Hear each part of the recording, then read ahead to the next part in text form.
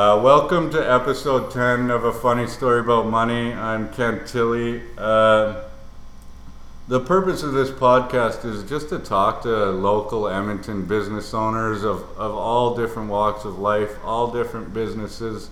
And I just want to hear their story because I find entrepreneurs so fascinating and how you can make money doing so many different things.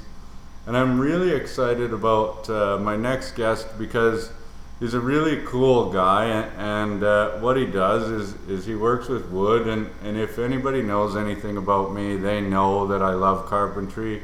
I was a framer for many years in Edmonton, but I couldn't handle it because I don't like winters outside. But I still have a little workshop in my garage where I make some weird things, and sometimes they're okay and sometimes they're not very good. But today I'm talking to a friend of mine, but I don't know a ton about his story or his business, but it's a really cool shop I just got to walk through. I love the smell of wood and people working with wood. Got some great products. The business is called Oliver APT, and Landon Schedler is my guest today. Hello, thank you for having me. Thanks for coming on. Sorry. Yeah, like I said, we don't know each other all that well, but when we screwed up the first take, you found out that I used to be a carpenter, so that'll be interesting. Maybe just a little bit about yourself, and then we'll talk about your business. Yeah, for sure. I grew up just outside of Edmonton in Beaumont, and after graduating high school, moved out to the Vancouver area, wanting to get into retail and hospitality, just kind of work in a more of a customer service based industry, wanting to be social and talking with people, but not wanting to work evenings and weekends. I took a job in carpentry that I got offered by some family friends that I knew when I moved out there. Mm-hmm. So took that job and enjoyed it. I grew up, my dad is a carpenter, and he also had apprenticed carpentry under his dad. But growing up through high school, I wouldn't say I ever worked in a carpentry role. It was always around. Being self-employed and an entrepreneur was kind of in the family, mm-hmm. but it wasn't what I grew up working on, and definitely not my main drive or motivation. Right, but what, you were comfortable with tools and stuff growing up, like a little bit? A little bit. I knew them, but that wasn't something that my dad kind of took me and had me working on with him, and mm-hmm. It was never a job of mine, I would say. So I was around them, but I wasn't competent with them. Right. But I got offered a job out there, and we started. I started first in a company that dealt with portable buildings. So they could be school portables is kind of the most common use for them, job shacks. But out on the East Coast, they utilize them for a lot. They could become, you put 5 together and become a daycare. Or we did like the airport for the float planes down in the Vancouver waterfront area. And then I went on to framing. So that was where I first kind of got more into carpentry, was framing, and mm-hmm. framed out there for off and on for 2 years, and back here as well. So did a couple years of framing, and then at that time my dad was continuing to work for himself as a carpenter, and had been doing a number of decks for a home builder, and so we decided that him and I together would start a decking company. Cool. So we worked together on that. My kind of interest and background was in the framing, and then we also did finishing of the decks. And at that time, that's when he really encouraged me to go to NAIT, go to school, and apprentice under him to become a journeyman carpenter. Oh, nice. Which is great. He saw the benefit of just really learning what we were doing, not just the specific tasks that we were doing day to day, but the broader scope of carpentry, because I think a lot of people don't realize how large that is. The carpentry trade and the carpentry apprenticeship program covers a building on a raw piece of land, anything from a shed up to a high-rise. So excavation, concrete, framing, and finishing, and every aspect in between. It covers that. You might not get experience or specialize in that, but it covers it. So it builds a very well-rounded builder, or at least a knowledge and understanding of the built world. Right. So I worked with him for a number of years and was, in my early 20s at this point, and started off by jumping in his truck and being his helper, and then slowly getting more and more comfortable with the workload and the responsibilities, and having gone through a couple of years of school, and took on that role a lot more. Started running my own crew, doing decks and kind of my own kind of, let's say, division of the company. But was always looking for something more creative. Right. Always wanted to be doing something on the more artistic and creative side. So appreciated the thrill of building something. I remember the first time framing something, looking and realizing that we took a lift of 2x4s and dimensional lumber that someone dropped off with a truck earlier that week, and we built a custom house. Yeah. And it was amazing. It's like, well, this was just a pile, and now it's the frame of a house that's going to go on to, be someone's home and just be so much more than what it initially started as. And that's absolutely the best part about framing. Yeah. Because at the end of the day, you immediately see what you did, and it is, there aren't many jobs like that. No. Where you're like, I did that. Like, I worked my ass off, and well, and I think so many people can stand back and go, oh man, you built, like, I can physically see what you did. Right. And yeah, there's a huge satisfaction in that. And framing specifically, if you're with a good crew, you can be flying and you can make some real progress, and every day you can see some real action to what you just did. So that was really amazing. That got me kind of hooked on building, and I learned that I had a bit of a knack for it and an interest. Right.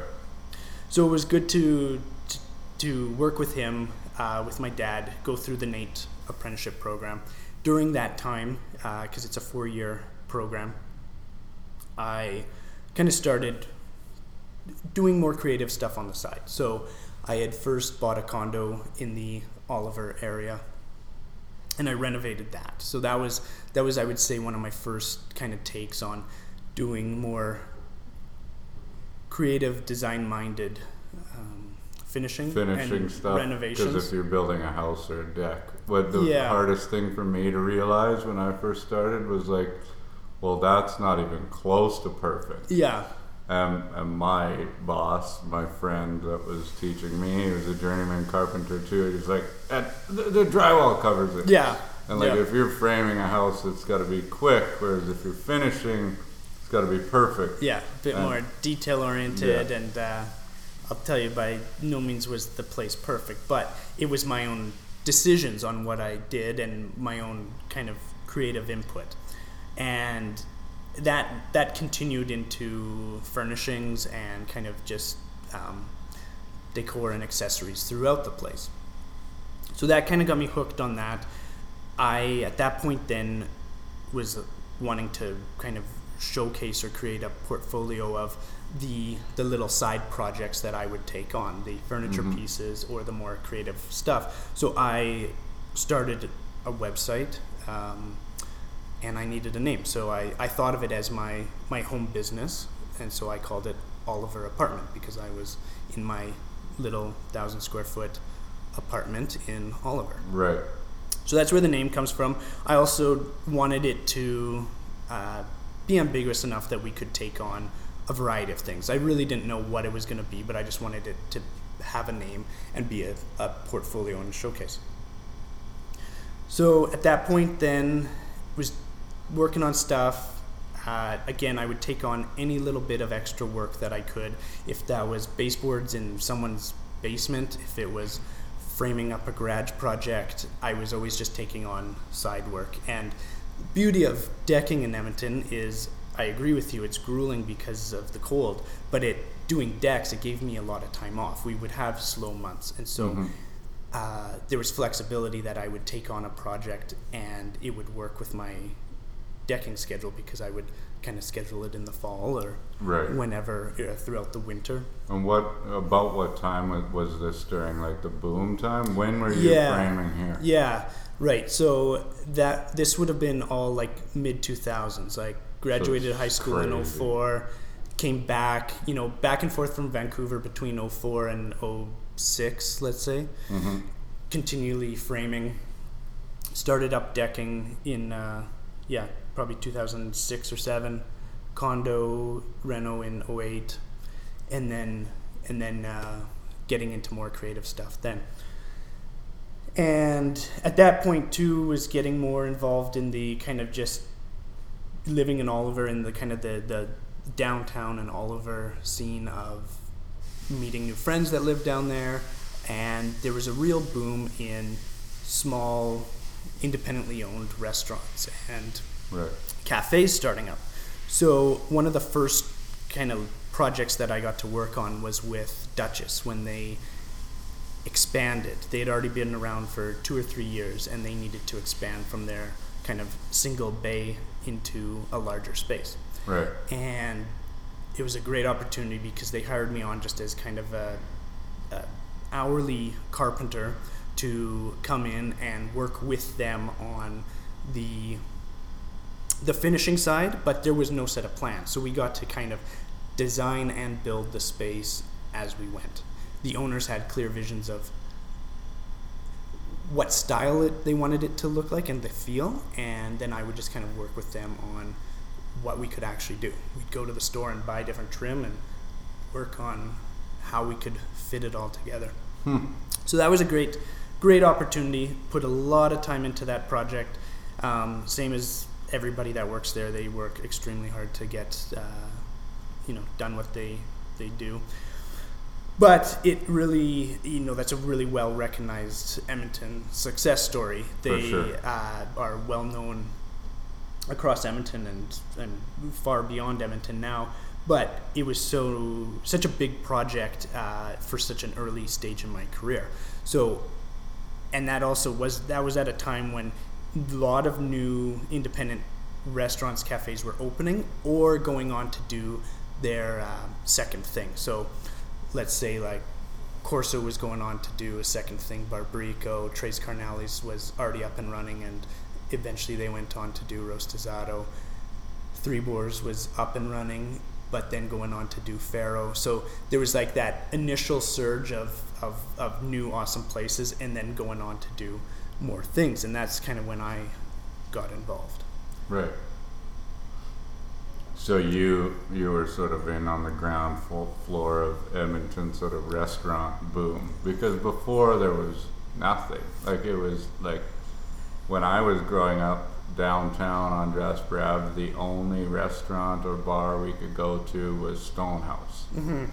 And now I guess Druid was there still, but that wasn't even really close to downtown. Yeah.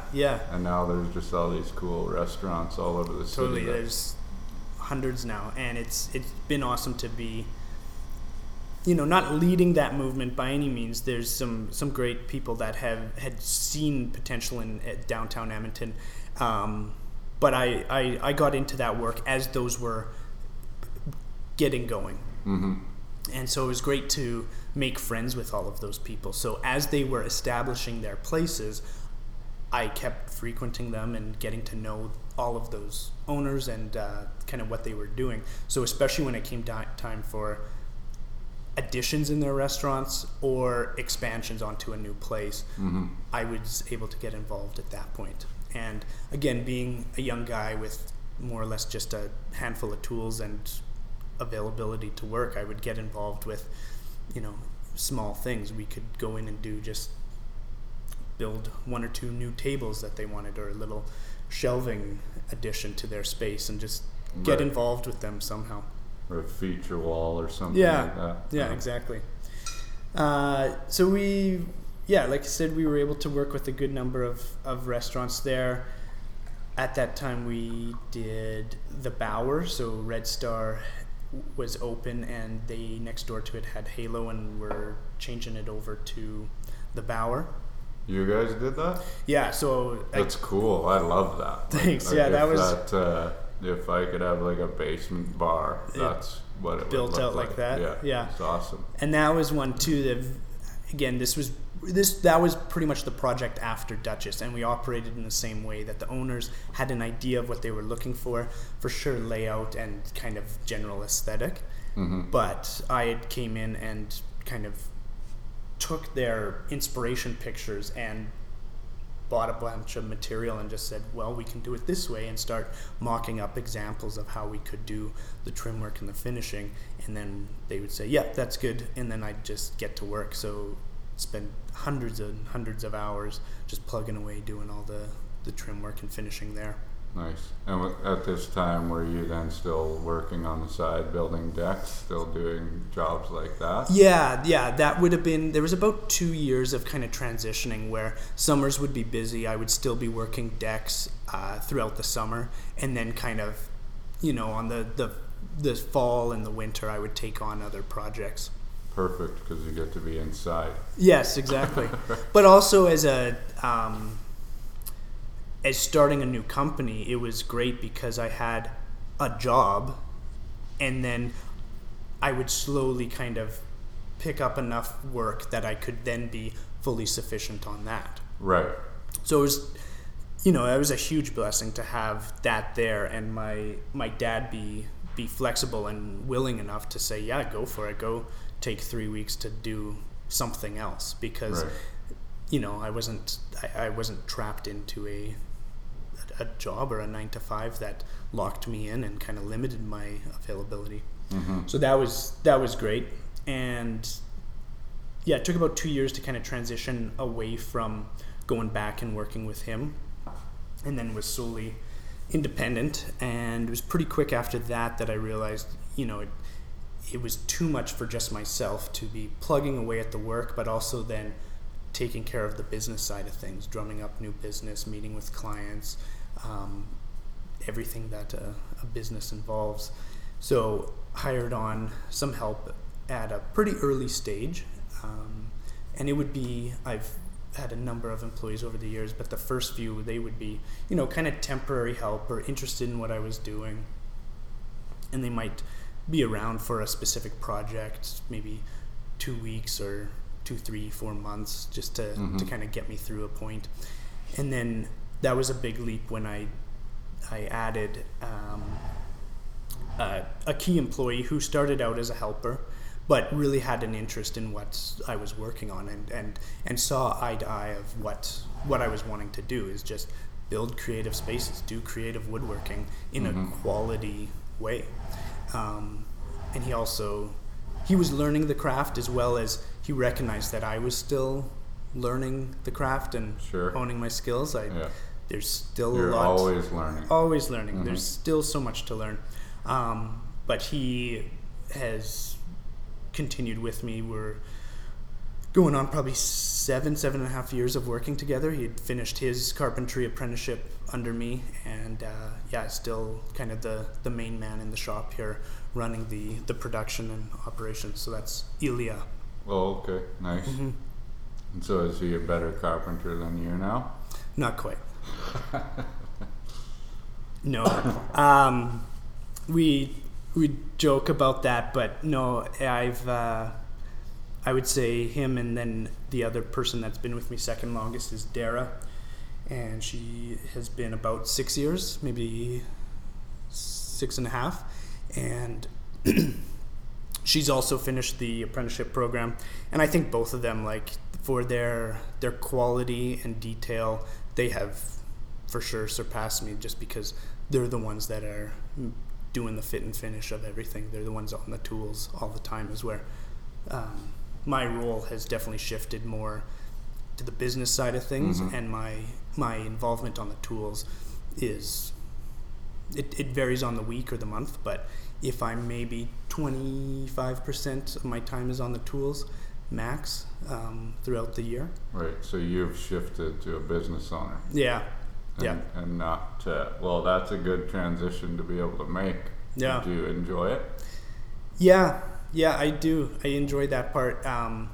It's definitely a constant learning thing, because that's not what I went to school for. That's not what I set out to do. Right. But like building anything, building our team, building our business and our clients has been awesome. And still, for me, it's interesting. I went out to work with people, looking for a retail or restaurant job. Felt like I had to settle for a carpentry job, but was able to kind of reintroduce those goals by being in the restaurant industry, working with those people. And now my job is my staff here is working with and on them, teaching them, being there for them, as well as with clients and people. And so I get to do that now, but with something that I know well. Right. So that's kind of a fun full circle thing. The business side, like I said, I was fortunate enough to have come from a family or a couple generations of kind of entrepreneurs and self-employed people. Mm-hmm. So that's not a really foreign thing in our family, and I've got great examples of ways to do things.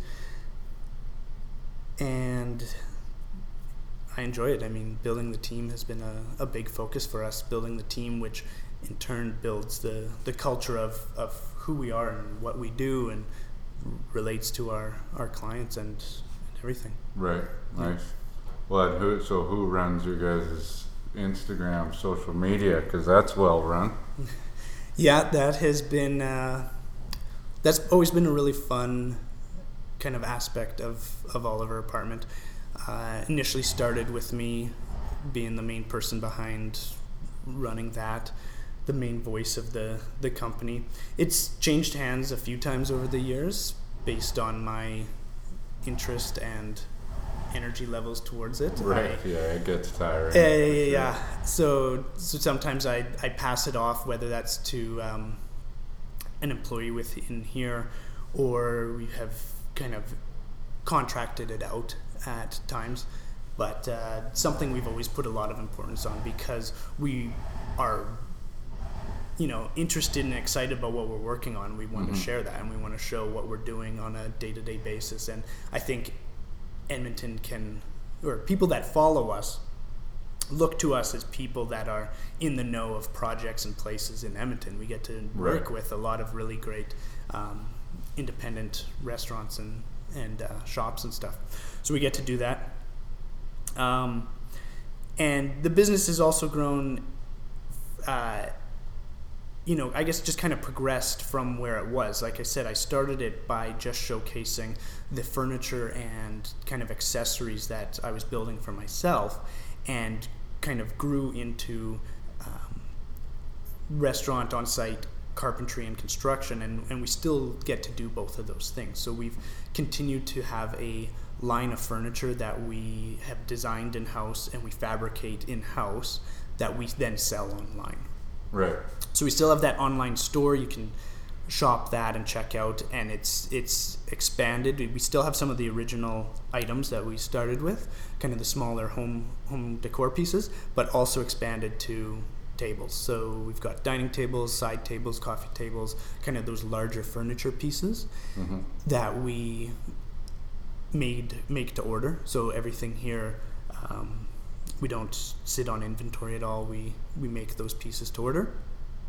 But then we do custom furniture, custom designed and built pieces, again, all in-house, as well as those full spaces. So we can take a shop or a restaurant and work on the design, work on branding with them, and then design the kind of millwork and furniture and finishings and produce them all. Right. Awesome. Yeah, so a good example of that is this summer we had worked on Made by Marcus, the ice cream shop on White Ave. Right, I saw that one on Instagram for sure. Yeah. It's that was a fun project for us. We were able to take that from start to finish, working on the design, getting in with the owner at an early enough stage that he came to us for the creative aspects of the space, all the drawings. We worked with a general contractor to kind of get the building prepped for our finishing then, and then we did all of the furniture and building on that. Nice. And that too is a recent expansion because as the business grows, there's too much to take on, and I've been able to hire great people in the shop to work on the projects, but I was getting bogged down with just too much business and design work, and neither of those are my background. So May of 2018, I partnered up with a longtime friend of mine, Chris Provins, who came on as a partner, and he comes from an industrial design background with branding and graphic design as kind of his most recent practices. He was working here at a place called Lift Interactive for the past 6 years, or 6 years prior to starting here. And that's been a huge asset because he's really been able to help develop the brand, kind of work on the design of what we work on, as well as help us take on larger design projects. Cool. So you did that out of necessity. Did you have a problem giving up? I mean, you've been building that for what, 6.5 years before, kind of by yourself? Yeah. I just think about myself, like, I get it, like, yeah, I mean, I get bogged down, but then giving up a portion of what is basically your baby. Yeah. How do you feel about that when that happens? You know what, it's worked extremely well. I think Chris is a very easy guy to work with. He also sees eye to eye the same as I do on a lot of things. So it was really easy to pass over because a lot of the responsibilities that he was taking on, I had full trust in what he was doing. And we had a relationship, both a friendship and a working relationship, before starting to work together here.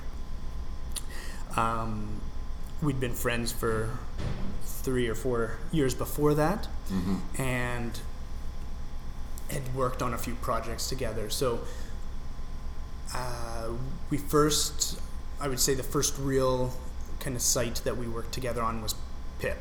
And so Chris... And what's Pip? Pip is a locally owned restaurant. My wife is one of the owners, and so I was fortunate enough to win that contract for doing the finishing work in there. Which is a sweet... Did you guys build the bar in there? Yeah, we did the bar top, the shelves, kind of all the tables, and kind of all the wood accent pieces, and then the patio as well. And Chris had helped her with kind of Salish took handle of the interior design and planning, and worked with Chris on that kind of the design as well as the kind of the branding and identity of the restaurant. So it was a great fit, and it worked really well together. And that's when we kind of got the concept of, well, what if we did that together more full time? What if we were able to combine our efforts and do this? Because a lot of times we were coming in after the design was established, and we would show an owner how we could build their vision, but we weren't always helping to shape or direct that vision. So now we can get in at an earlier stage to help that makes inform sense. that. Okay, so yeah, he's bringing a whole extra level of sort of profitability to your business, not just I get it. So we can... Because otherwise I would have said, well, why aren't you hiring a manager? Yeah. Or whatever. And just, that was sort of my... Yeah, no, for sure. So he can help with, weekly business things, but also be that missing link to a larger scope of work for us. So we can now take on a lot more, get involved at an earlier stage, help design these places. And the benefit for the owner is that we can design something that is within their budget. So, we listen to their, what they're looking for, pick up on what they want out of a design, but also then draw and create something that we know we can build, and we know we can build it within that budget. A lot of times there's so many changes between what a designer thinks up and what actually can happen. Right, sure. Because of material costs and labor, and they just aren't always aware of the process of what it takes to do something. So that was a really nice thing. Like with Made by Marcus, we were able to do a lot, but our initial concept and pitch of what we were going to do to our final stage they were the same. We didn't have to compromise. We didn't have to change anything, because before putting an idea out there, Chris and I came up with that creative together, but ran it through myself in my shop to be like, well, can we make this? Is this a possible thing? And, we are constantly challenging ourselves with making more complex or more creative things, but we know that we can do it. Right. Rather than having to shop it out and shoot down the idea and then spend more time redesigning something and redoing something, and at the end of the day costing the owner more money and time and letting them down. Totally. Well, I mean, and I even get it from a standpoint. We didn't build a lot of custom homes, but when we did, there was always an issue between what the architect envisioned and what you could actually build on the ground, where you're like, well, we can't quite do that, even though they think they can, because they're working off of their CAD or whatever. Totally. So, it's better if you have sort of it all combined together, where you say, yes, this is exactly what we can do, and we're going to run into a lot less issues. You're going to be more efficient, I would imagine. And that's been a huge learning curve for Chris to learn how to draw something that is made out of the materials that we commonly use, out of the hardwood and stuff. But now we've kind of got that more and more together, and him and I can spend time together coming up with those plans so that they get properly executed. And where do you order? What kinds of wood are you working with here? Where do you order this stuff? We get most of our stuff. Questions about where I can get stuff. Well, we get it through a wholesaler that only sells to larger accounts, but. Well, what do you mean? My garage is pretty large. My brother-in-law owns Glenora Lumber, so he can order stuff. Yeah, he'll hook you up. Mm-hmm. That is, that's a good question, because one of the things that we are known for is building with hardwood. Mm-hmm. So all of our furniture line is solid wood. We don't typically use veneers or plywood. For our furniture line specifically, we use all hardwood. Mainly focusing on ash, walnut, and rift cut white oak. So that's kind of the mix of woods that we kind of cover, the light to the medium and dark wood with the walnut. And even with our custom projects, we like to focus on that, and that's kind of how our shop is set up. We aren't set up to be a typical millwork or cabinet making shop. Mm-hmm. So a lot of that stuff we kind of stay away from. We might do a couple of cabinets in a restaurant project because it's kind of the whole project. Right. But we definitely would never take on a kitchen or a full cabinet project. It's just not what we're set up for. And there's lots of shops in the city that are set up to do that, and they bang them out, and they are what they are. They're boxes, and they just can make them at a much better price point, and for sure, end of the day, even quality than we can. Mm-hmm.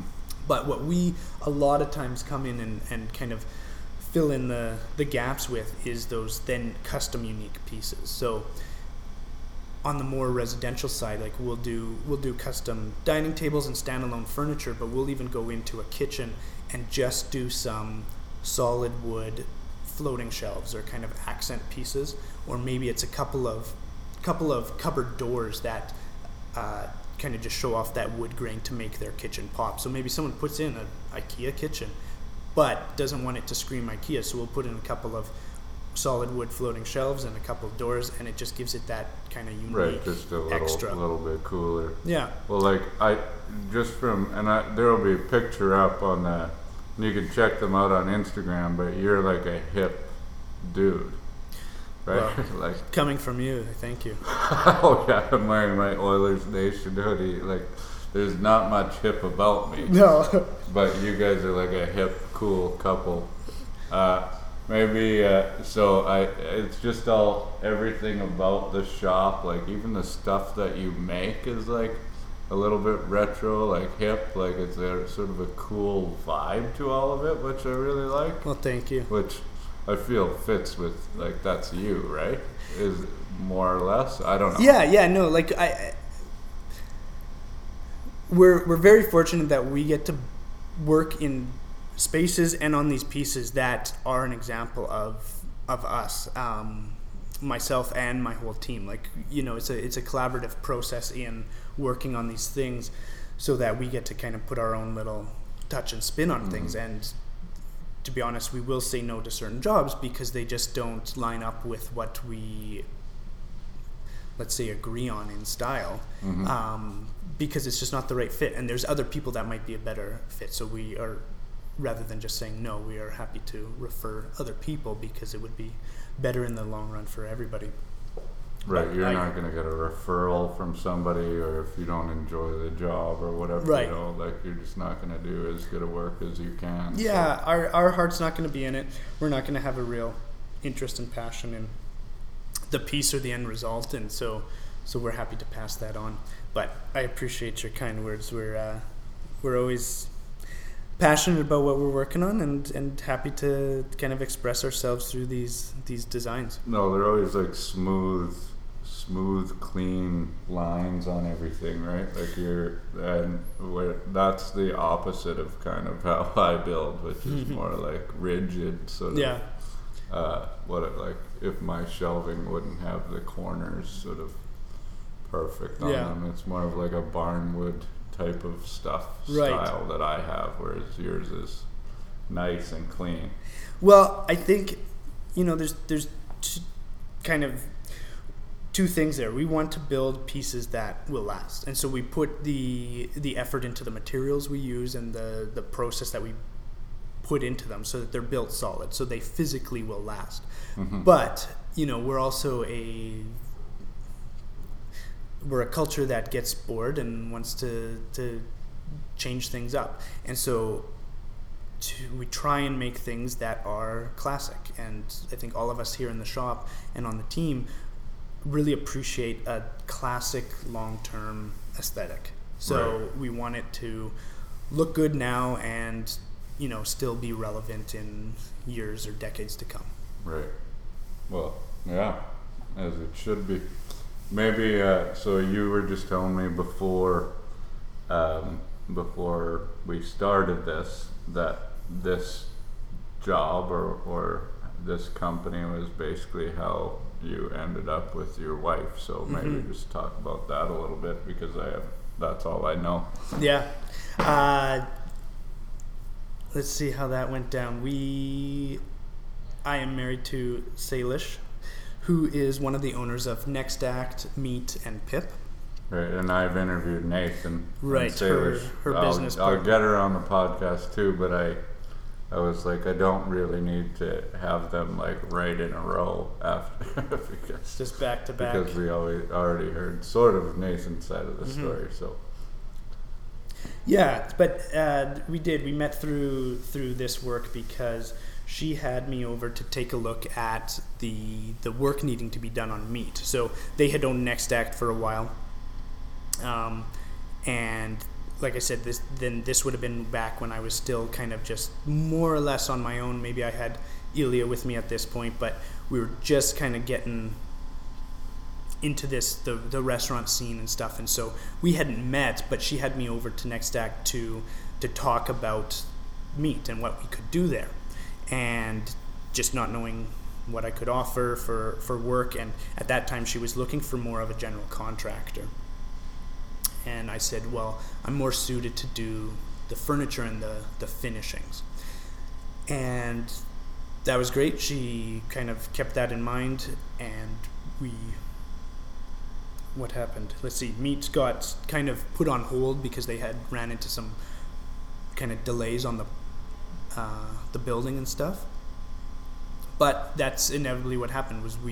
I kind of continued to be a regular at Next Act and got to know Salish a bit more, and then there was movement on the meat project, and so we were kind of hanging out at this point, and then she hired me on and got moving on all of the tables and shelving and, like I said, all the kind of wood accents for meat. So we kind of started dating during that process, and then we said, let's get through this project. Right, yeah, that's a little stressful. Let's what make sure if it doesn't go very well. Let's make sure we get the work done, and then after the restaurant's open and the work is done, we'll see if we still wanted to be together. And fortunately, we did.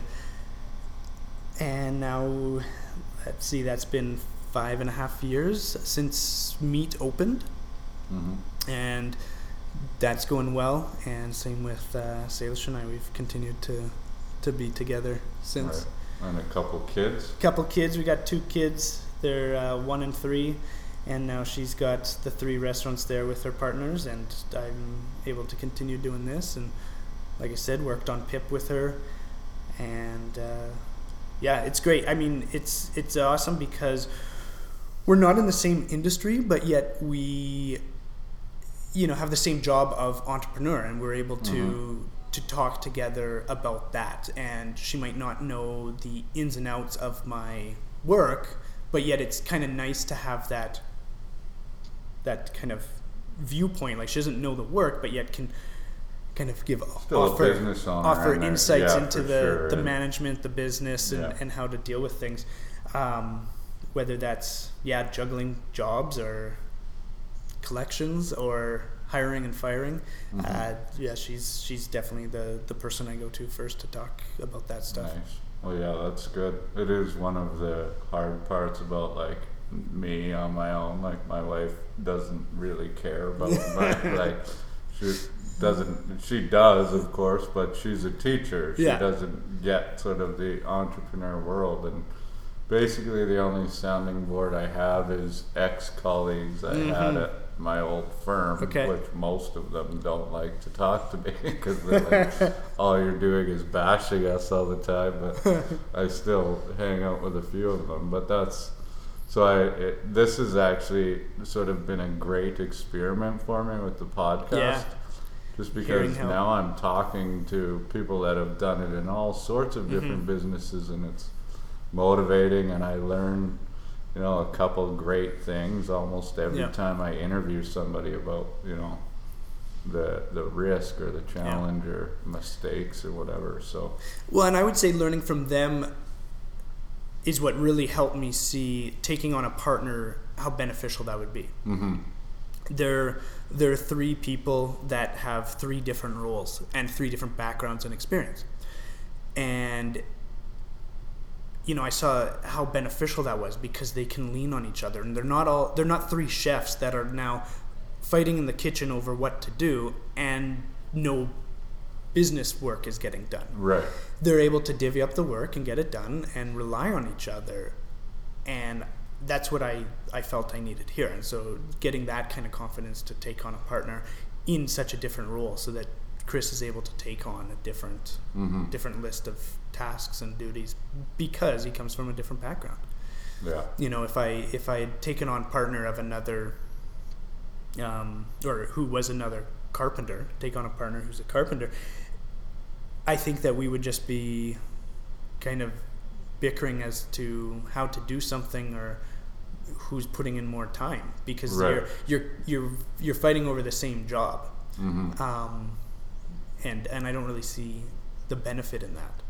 I think you need to have partners that can build you up in your weaknesses and give you a strong team. Yeah, anybody that's in a successful partnership, there's always a very defined role of each partner. Yeah.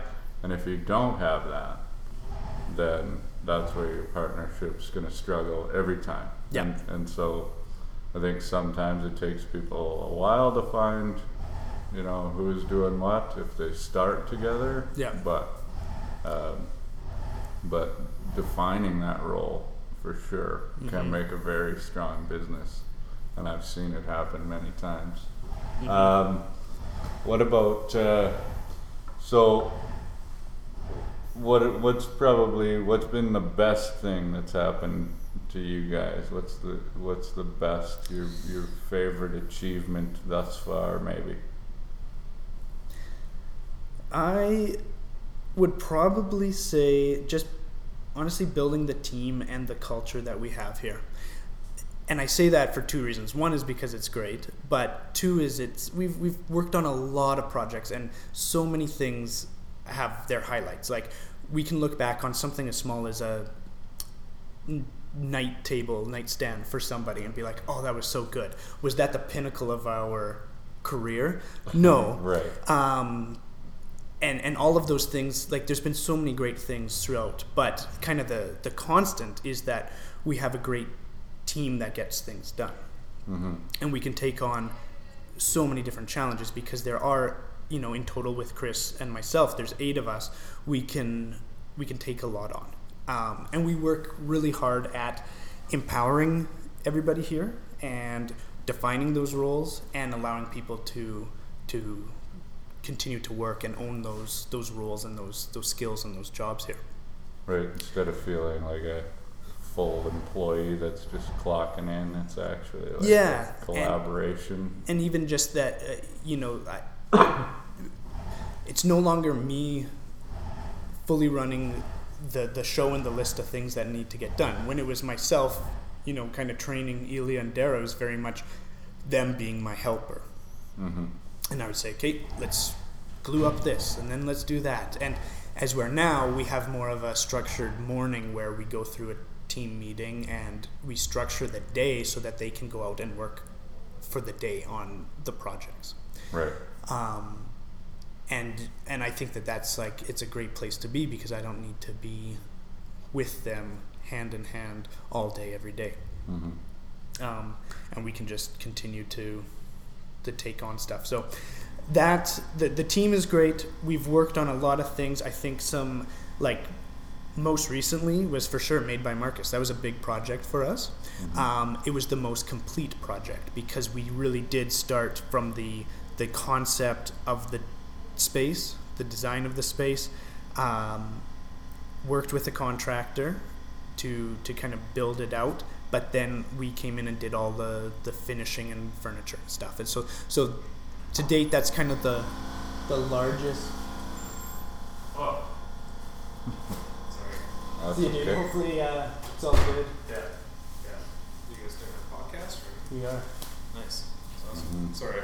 No, that's okay. I can cut it out. He can do some edits. Yeah, it's all at good. 51 minutes. Okay. I hope everything's good. Yeah, me too. I might be late tomorrow. Just drop Yeah, check in tonight. Let me know. Yeah. Okay.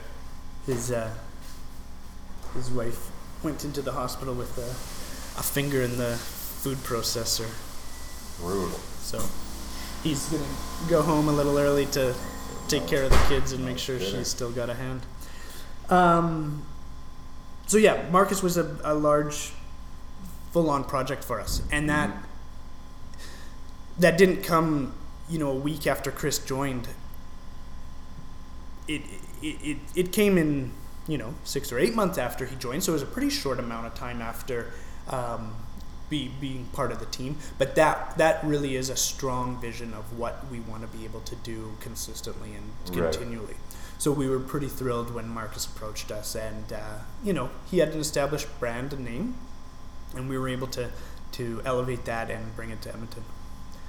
So is that where you see or want the business to go? Where's your most sort of profitable area? Is it furniture? Is it doing those projects? And is that the goal even?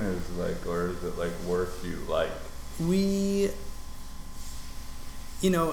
like focusing on both the custom design and build side, whether that's residential for a one-off piece or a commercial space.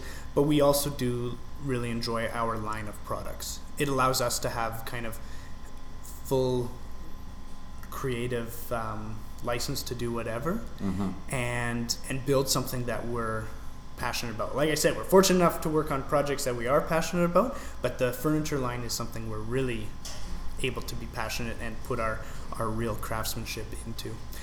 So I think we will always do both. Right. Currently, our custom side far outweighs our product side, and I would love to balance that out so that we could be taking on more select custom clients and continue those sales of the products so that they are occupying more of the time of the shop, so that we can kind of continue to fund development of new pieces, expansion of that line. Right. Cool.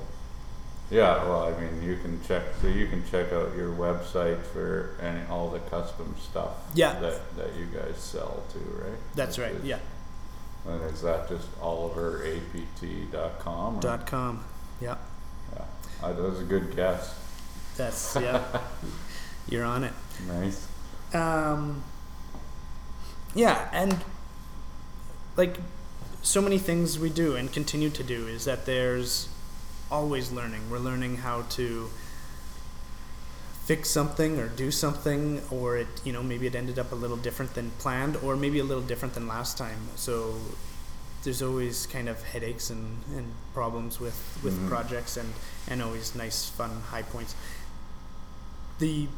Having public spaces is such a thrill because I can talk about these spaces and you can go and enjoy them if you haven't already. So if I can say, oh yeah, no, we did work on woodwork and Brico and Cavern and Duchess and all of go these in there different and spots. have a meal or something, Exactly. and you're proud. And they're public spaces that people get to go and be part of, and that's pretty fun. It's pretty nice to be able to share those places, because I can say, oh, you should see what we did at that guy's house over there, and most I can do is show you a picture. You don't get to go and enjoy it. It's just for them. Also fun to service those clients as well. Have you ever done like custom basements or anything like that, or just like pieces in areas like that? Like yeah, more pieces. The kind of that kind of gets into more the home reno side of things, and there was a point when we maybe were going to pivot towards that, and it just wasn't quite right. And I think that our passion and interest and maybe our capital wasn't there to do that. To we toyed with flipping places and kind of doing that route. And I also think that there's enough people that offer those services and kind of know that more so, that more than we do. And so we were like, let's just stick to our focus of being specialized in custom woodworking and fine woodworking. Yeah, you're in like a cool niche space. Yeah, it is. That is interesting. Yeah, but you know Chris, right? McPhee? Yes. Yeah. I thought you knew him. He was a buddy of mine. Okay. But did he do 3 bores? He did, yeah. He was the one that did the initial 3 bores space, and I know like we'd gone in there after and did some other kind of additions and renos, and so we've crossed paths over the years, and he's kind of pivoted and worked on a few different projects and kind of different paths. But yeah, he's doing just mostly homes now, I think. Yeah. But what about, do you have a biggest favorite failure you want to share? Anything you can think of? I like asking that question. Yeah, favorite failure. You know what? There have been so many jobs that we get into and we get in over our heads where we're going, like, just have to stand back and scratch our heads saying, like, how are we going to do this? Like, this is nothing we've ever done before. And as much as I want to be specialized and kind of safeguard us from that, I definitely get us into some sticky situations where I say, oh yeah, we can do that. We can figure that out. Lean on my team to Right. actually execute on that. So we've definitely we've had to work our way out of those problems, but there was a few times when we were doing on-site stuff where we were building something and you just don't know how it's going to line up or get together. And it just melts your mind just thinking about how we're going to do this and how are we going to either work or buy our way out of this like contract. Right. And inevitably we just come together and Work for figure free, out. basically. Yeah, you start. I get to go in and work for free a bit. Yeah. But work through it. Nice. Any other failures? None that immediately come to mind, but there's always things. Woods react differently than you expect. You might end up with some warping or some cracking or different tones or colors than you expected, and so definitely strip it down and redo it, or replace a top if it's needed, and try and work on that. And as we've gotten more specialized, we are doing the same thing more than just once, and we try and safeguard ourselves against that. Right. Right? Yeah. You don't want to always keep making the same mistake, but we keep getting ourselves into new situations that allow for That's new the mistakes. hard part about sort of custom builds. Yeah. Is like you're like, well, hopefully this looks good when I'm done. But Yeah. right, like if you build something once or twice, yeah, I mean you've pretty much got it if it's not too complicated. Yeah. There was a boardroom table that we did where it was really no different than a solid wood, glued up solid wood tabletop than others we'd done, but it just kept warping and cupping. And so we went back and we had, cut on the underside. We had cut in and put a bunch of metal reinforcement to kind of straighten it out, and it kept cupping and kept cupping. And it's tough because I can't control the environment. But what it came down to was it was a glass box. It was a corner office, glass box getting sunlight from the east, south, and west, and it was getting extra like fluctuation in humidity and temperature every day. So it was unpreventable. Interesting. But the owner also saw it as that, well, he has no control over the environment, so why should he be on the hook for a warped table? I thought I didn't need to be on the hook for a table in an environment that I can't control. Right. So, we continued to work with them to straighten it out and fix it and make it right, because at the end of the day, we don't want to just go around and have shoddy work all over the place. And so we're there to work with you on what's the problem and let's make it right. But yeah, you never know. You never know. It's tough. Oh, you should see like I build stuff. Like I built this wine rack because we had another wine rack. It was really cool that I got built for our anniversary, but it only held 3 bottles. So I was like, I'll make one out of wood. Gotta expand that a little. Yeah, so I'll make one out of wood that holds 12. And there's always imperfections in wood, especially when I don't have a planer. And wood shrinks. Yeah. Like if you don't realize, like if you build a fence or whatever, or a deck, and even though the boards are tight, well, they're gonna split. Yeah. And when my wife looks at everything I've ever built, she's like, "Well, that isn't perfect there." And I'm like, "Well, that's because the wood changes after I'm done. Like it looked better before, so like just don't look at anything I build ever." Right? Yeah. Like she's just so very critical of my work, whereas other people are like, "Oh my God, I can't believe you made built a that." thing. And I'm like, I did used to build houses. Like I could build a coffee table. I'm pretty sure. Can use a tape measure in the saw. Yeah, exactly. I think that that was a learning curve, was the quality of the material, and a lot of times people don't always understand that that's a critical thing, and you're paying not just for the look but the stability. Like Sure. I remember we were working on Barber Hall. This was years ago, but we had built some new stations for them, and to be more economical, we had used some fir to build some countertops, and we'd use the same material over at Woodwork. And again, it was kind of just, it's more economical wood. It's nice, thick, heavy timbers. But the reality was they're not stable. They're not kiln dried to a certain degree. And they warped and cracked, and we had to go and replace them all because it's just not, they're not stable. And people just think, and I used to think, it took me a long time to like come to an understanding and a realization. You think a big piece of wood is just going to stay the way it is. Right. But it won't. It'll warp a little bit, and over a course of a table, it's gonna be noticeable. You're gonna notice. It's gonna be unacceptable. For sure. At least by our standards. No, and not for my standards, right? That it's acceptable for what I need, right? Like some people have bought some of the little crafty things that I've done, and I'm always like, this will never be perfect. And they're like, oh, I like it that it's not. And I'm like, well, okay, fine. That's what you're in for, because it's not perfect. Because I paint some stuff or whatever, and they're like, I'll show you after some of the crap I've done. But, so we're pretty much done, but I always like to end with sort of two questions.